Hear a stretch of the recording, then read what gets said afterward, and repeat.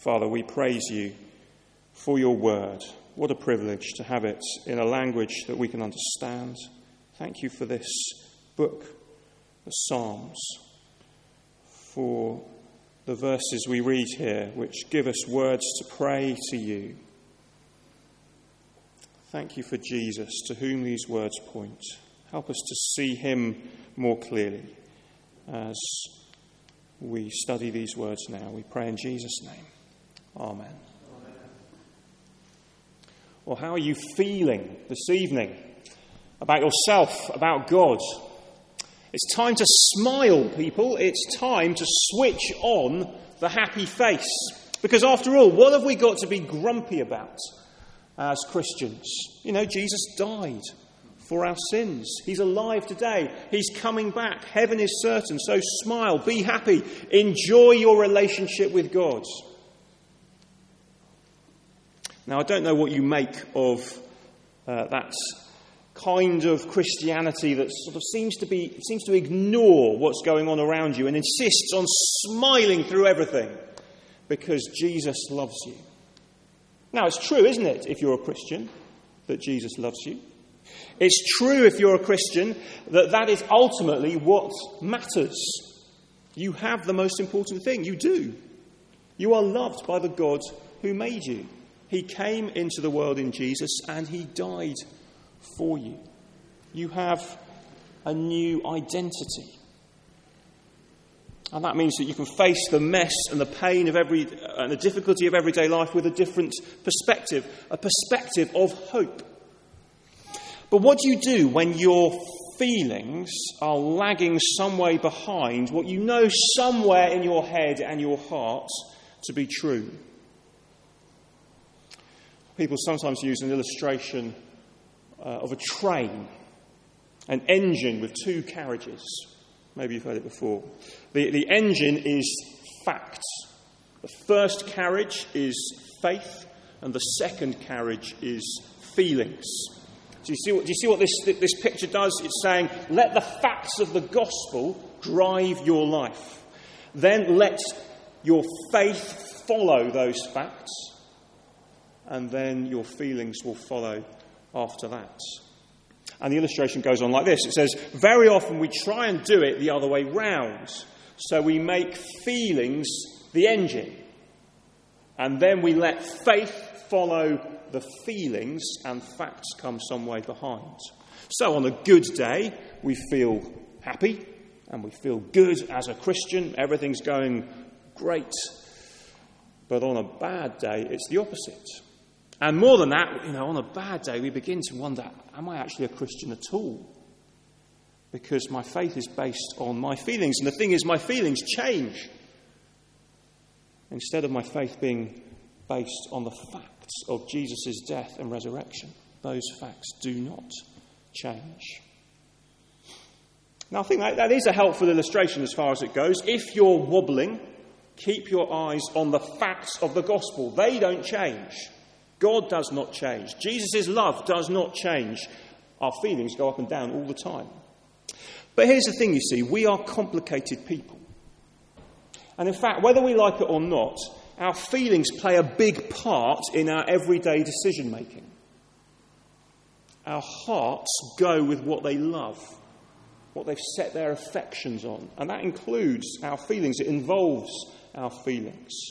See, if we're following Jesus, it's because he has captured our hearts.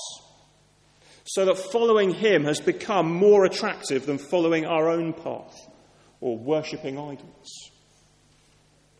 So what then do we do when our feelings are struggling to keep up with the facts? When we feel like God is absent, when we feel like God is not in control, when we feel like giving up? Do we just shrug our shoulders, carry on regardless? I think many people assume that this is something the Bible doesn't really acknowledge at all. That the expectation is that God's people should be upbeat, should be rejoicing all the time, we should smile because Jesus loves us. But here's the thing, the psalmist would disagree. One of the reasons I've grown to love the Psalms is because of the rawness, the realness of how the psalmists express themselves. See, this isn't pretend Christianity that you find in the Psalms. It's real life Christianity. In the Psalms, God's people don't take suffering lying down. They don't put on a stiff upper lip. They say, come on chaps, let's get on with it. They don't do that. They cry out to God. And that's what's happening today in Psalm 42, which addresses the particular situation where the psalmist's feelings about God do not match reality. Some people would call this a kind of depression, or spiritual depression. I think we're getting better at talking about depression as a society, but maybe we could do better at discussing it as Christians, because Christians struggle with depression too. And perhaps because of the whole Jesus loves you thing, there can be even more of a stigma around that. More of a stigma about suffering depression as a Christian, maybe than there is in the general population. I don't know whether you agree with that. But this psalm speaks especially into the lives of those who struggle with depression. And it also speaks to those who want to help them. Not to offer some kind of instant fixed cure, but better than that, to offer hope. And actually there is plenty here, even for those who are not kind of depressed in a medical sense, because spiritual depression is something all Christians will probably struggle with at different times. It's a sense maybe of spiritual exhaustion, a sense of the loss of joy in Christ that we used to have. We kind of know, I used to feel like that, and it doesn't quite feel like that anymore.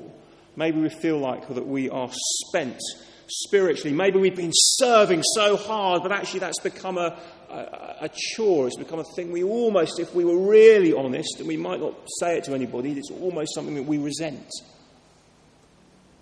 That is dryness. That is what the psalmist is talking about here. What are Christians to do in these circumstances? Well, the Psalms give us the vocabulary and they give us the voice that we can use in these times.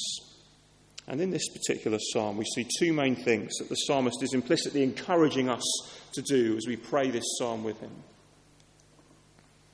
Firstly, talk to God about your feelings. Talk to God about your feelings. Do you notice how the psalmist is honest with God about how he's feeling?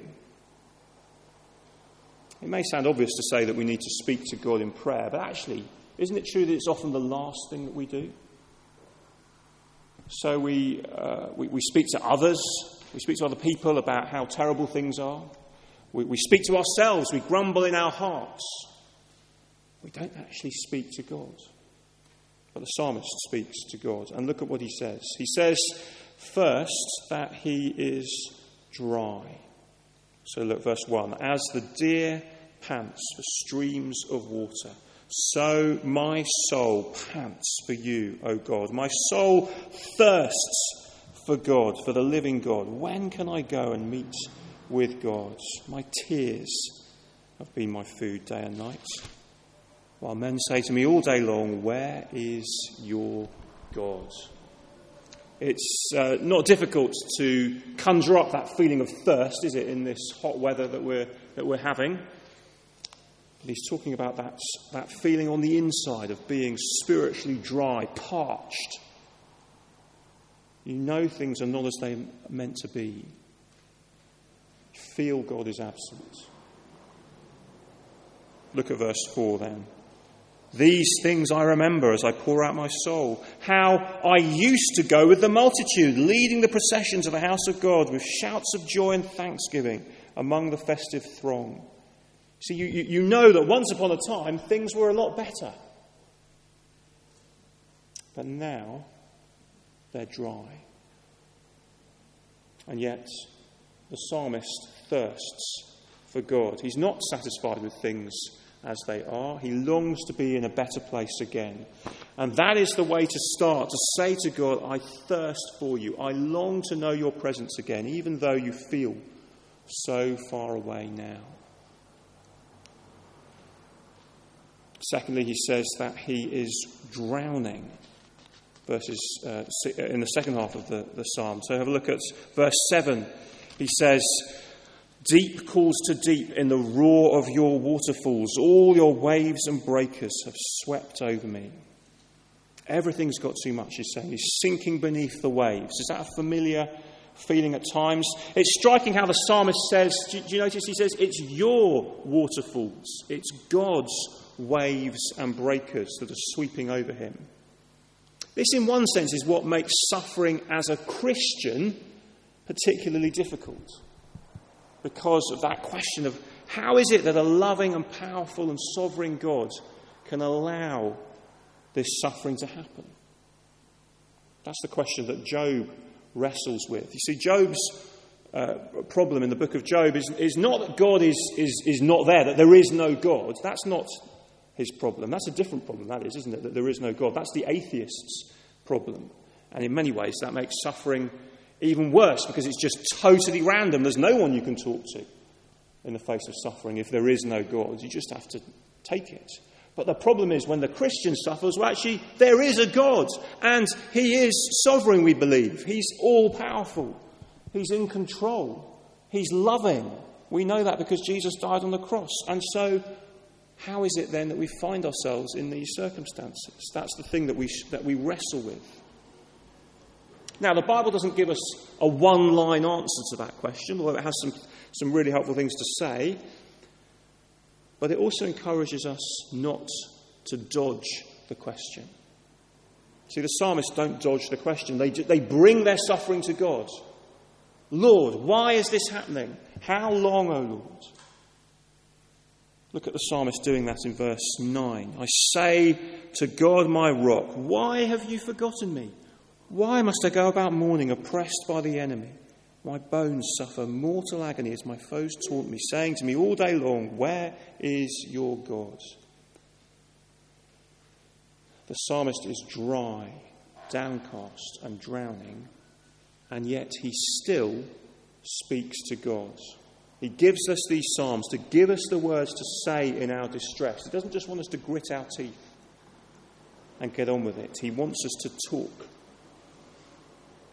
And what he actually says is slightly surprising, isn't it? I don't know whether you think that verse 9. See, in the cold light of day, we might hear someone say, why have you forgotten me, God? And we might think, now, hang on a minute, Christian person. God will never forget you. He has promised not to. So what you are saying is not true. Stop it now. Or words to that effect. Do you know how we sometimes do that? You know, someone's sort of saying something, you think, no, that's just nonsense. The Bible doesn't say that, and we want to sort of be theologically accurate and precise about our statements. But that's not really what the psalmist is doing here, is it? He's not trying to make a theologically precise statement about things. What he's actually saying is that it feels like God has forgotten him. In the midst of deep trials, none of us are going to be all that careful with our words. There's a phrase in the book of Job where Job says to his so-called comforters, his friends, you know, the guys who kind of come to him and say all this stuff, and he keeps having to say back to them, guys, this just isn't helpful. It's better when you just sit on the floor and be silent. And he says this at one point, he says, do you think that you can reprove words when the speech of a despairing man is wind? In other words, do you think that you can have a go at me about all the things that I'm saying when really, when someone's despairing, their speech is just wind? It's words for the wind. He's saying, I'm in despair. I'm just crying out. I'm just emptying my heart of the things that I am feeling. Even when what you cry out under the theological microscope might turn out to be slightly poorly expressed, not the kind of thing you'd put into a systematic theology. Well, that's okay. There's a time for theological precision. There's a time for crying out in despair. And maybe we can be a little bit too quick sometimes to jump on one another when we hear something sort of imprecise or whatever coming out of our mouths. It's helpful to know the difference between the two. Talk to God about your feelings. Cry out to him. And so there is that challenge, isn't there? You know, we're very good at talking, very good at complaining when things are tough. Some of us will be better than others. But who do we talk to and complain to when things are difficult? Is it just to one another? Is it just to ourselves? Of course, there is comfort in doing that, and we may find help and encouragement from doing that. But far more significant for the Christian is whether we are speaking to God our Father honestly and openly. Thirst for him in the dryness. Speak to him about his waves. Cry out to him when he does not appear to answer the first time. If we go around pretending everything is fine when it isn't, or refusing to talk to God about what is wrong, then we're wearing a mask. We're denying reality. But real trust and relying on God begins with pouring out our hearts to him honestly and openly. Sometimes we need one another to help each other do that. It may not be something we can do all by ourselves when things are tough. That is why we are a church, not just individual Christians. We're here to help each other do that, to speak to God about our feelings. If we're in any doubt that this is normal Christian experience, then we only need to look at Jesus as he went to the cross. What did Jesus say as people that he had made drove nails through his hands, crowned him with thorns, and hung him high on the cross to humiliate him? Well, he didn't sort of say, oh, everything's fine, everything's wonderful, I'm going to be raised from the dead in 2 days' time, come on, let's just get through this. He doesn't say that, does he? Not at all. He says, my God, why have you forsaken me? Why have you forsaken me? And what he says to us, his followers, is that we too are to deny ourselves, take up our cross, and follow him in that pattern. And so there will be times when we say that too. And yet even saying those words, why have you forsaken me, that is an expression of trust in God. That God is God, that he is in control, and that somehow he must mean this for the best, even though we can't understand it right now. So talk to God about your feelings. And then the second big thing we see in this psalm, talk to your feelings about God. Talk to your feelings about God. This comes from the refrain that we see twice in this psalm, and then actually once at the end of the next psalm, the end of Psalm 43. There's a verse that keeps being repeated. Can you see it? It's there in Psalm 42, verse 5, and then again in verse 11, and then in Psalm 43, verse 5. Why are you downcast, O my soul? Why so disturbed within me? Put your hope in God, for I will yet praise him, my Saviour and my God. What does the psalmist do then as he struggles? He stops listening to himself and he talks to himself instead. Now, it's sometimes said that talking to yourself is the first sign of madness. But actually talking to yourself could be the best thing that you do in the midst of struggles, as long as what you're talking to yourself about is the gospel, is God, is Jesus. And you're thinking through why you are feeling the way that you are. So somebody who wrote about this was a guy called Martin Lloyd-Jones. You may have come across. He's a preacher in the last century. And he wrote a book all about this whole topic. It's just called Spiritual Depression. And in there he says this. Let me read to you a quote from this. He says, have you realised that most of your unhappiness is due to the fact that you are listening to yourself instead of talking to yourself? Take those thoughts that come to you the moment you wake up in the morning. You have not originated them, but they start talking to you. They bring back the problems of yesterday. Somebody is talking. Who is talking to you? Yourself is talking to you. The essence of the matter is to understand that this self of ours, this other person within us, has got to be handled. Do not listen to him or to her. Turn on him. Encourage him. Remind her of what you know.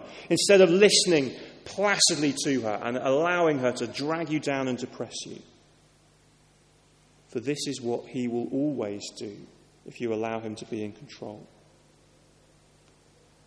So do you see what Martin Lloyd-Jones is getting at? You see, instead of just thinking, today I just feel really low, we need to realise that in one sense we share some responsibility for those feelings that we feel. Because where do they come from? Well, they come from in us. They don't come from anywhere else. And actually that they need not control us. Now the thing is, of course, our feelings can be extremely stubborn. They can be very, very hard to shift. But they need not be the boss. So when we're feeling those feelings, when we're feeling low, we're feeling anxious, whatever it is, we need to start thinking, well, hang on a minute, why? Why am I feeling like that? So like he's saying here, why are you downcast, O my soul? Why? Where's this feeling coming from? Why am I responding to this situation in such a negative way? Does this situation actually need that kind of response? Is there some sort of life event that I'm struggling to feel, to deal with? Am I struggling to come to terms with a difficult relationship from the past? What is it that's causing this? Question yourself. Question your soul. Now, of course, it must be said that anxiety, for example, in itself isn't always a bad thing. There are situations in life that are deeply painful. And the psalmist is absolutely not saying that we should pretend that isn't the case. The point is, what do we do with those feelings of anxiety? We heard in the second reading, we heard of Jesus in the Garden of Gethsemane. And there in the garden, there was a whole ton of anxiety going on in the garden that night. So humanly speaking, Jesus had a sense of what lay ahead and he prayed, if it is your will, take this cup from me, he says to God. And he sweats blood as he prays. There's a real sense of anxiety. But what does he do? He then prays, not my will, but yours be done. You see, he takes his anxieties and he speaks to God about them. But then alongside him, around him, are the disciples, and they are feeling deeply anxious too, as they sense that they might be about to lose their leader. And what do? Well, first they fall asleep. Then they deny and betray Jesus. Then they scatter. See, their anxiety takes them in a totally different direction, looking after number one in terror and in fear. So the question is, what will we do with our feelings? Will we remind them that Jesus has died and risen from the dead, and that changes everything? If it's spiritual dryness that we feel, well, let's get quenching that dryness with the living water of Jesus. Maybe the next couple of weeks over the summer is the time to do that. Just to take that time out to be with God in his word, to come back to basics, to remind ourselves of who he is, what he's done, why serving him is worth it. We may need help talking to ourselves to find, it may be worth finding a trusted Christian friend. Talk to one of us on the staff team and sit down and listen and talk and pray. Always happy to do that. Sometimes you may need to do that alongside talking to a doctor, talking to a counsellor. But as the psalmist speaks to himself, do you see what he says in verse 5? Put your hope in God, for I will yet praise him, my Saviour and my God. As we struggle in our lives, if we are Christians, we know that God is taking us to a place where there will be no more suffering, no more pain, no more sin. And there we will praise him, if not before. There's a Christian song that says in the chorus, I wonder if you recognise it, it says, and in your presence our problems disappear. It's not actually true, is it?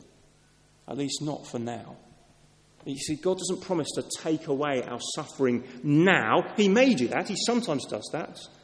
But what he actually promises that he will do is he will work through our present suffering to make us more like Jesus, to help us to rely on him in everything, to prepare us for the new heavens and the new earth where there will be no more suffering.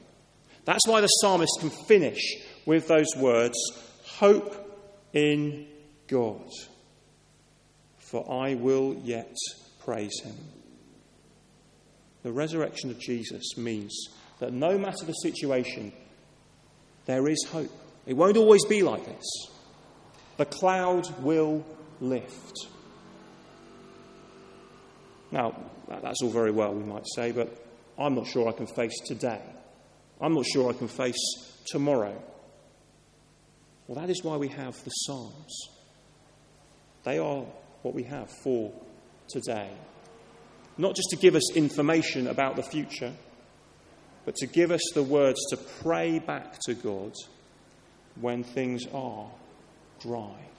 Turn to the Psalms. Turn to Jesus. Know that with him we can keep going today, tomorrow, in the dryness, with the anxieties and cares and difficulties. We can talk to God honestly about our feelings. We can talk to our feelings about God. Let me pray now.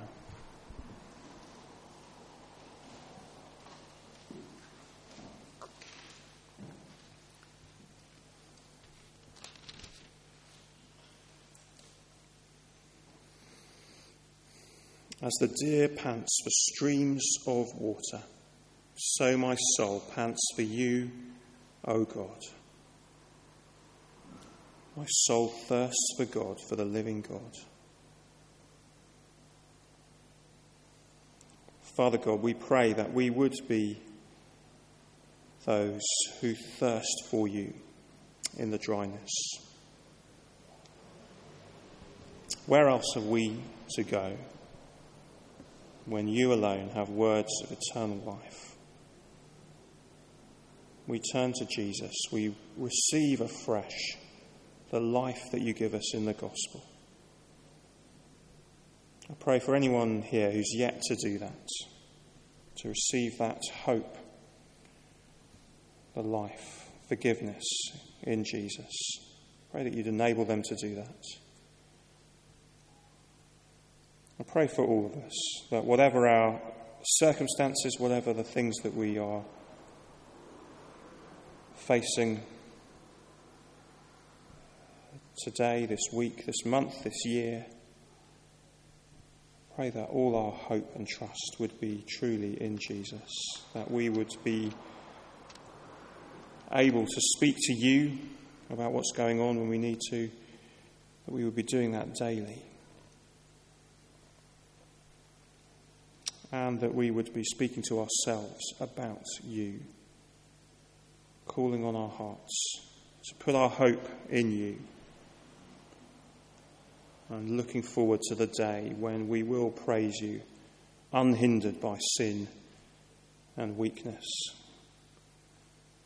and enjoying you and enjoying being with your people, praising you for eternity. Would that continue to be our hope day by day?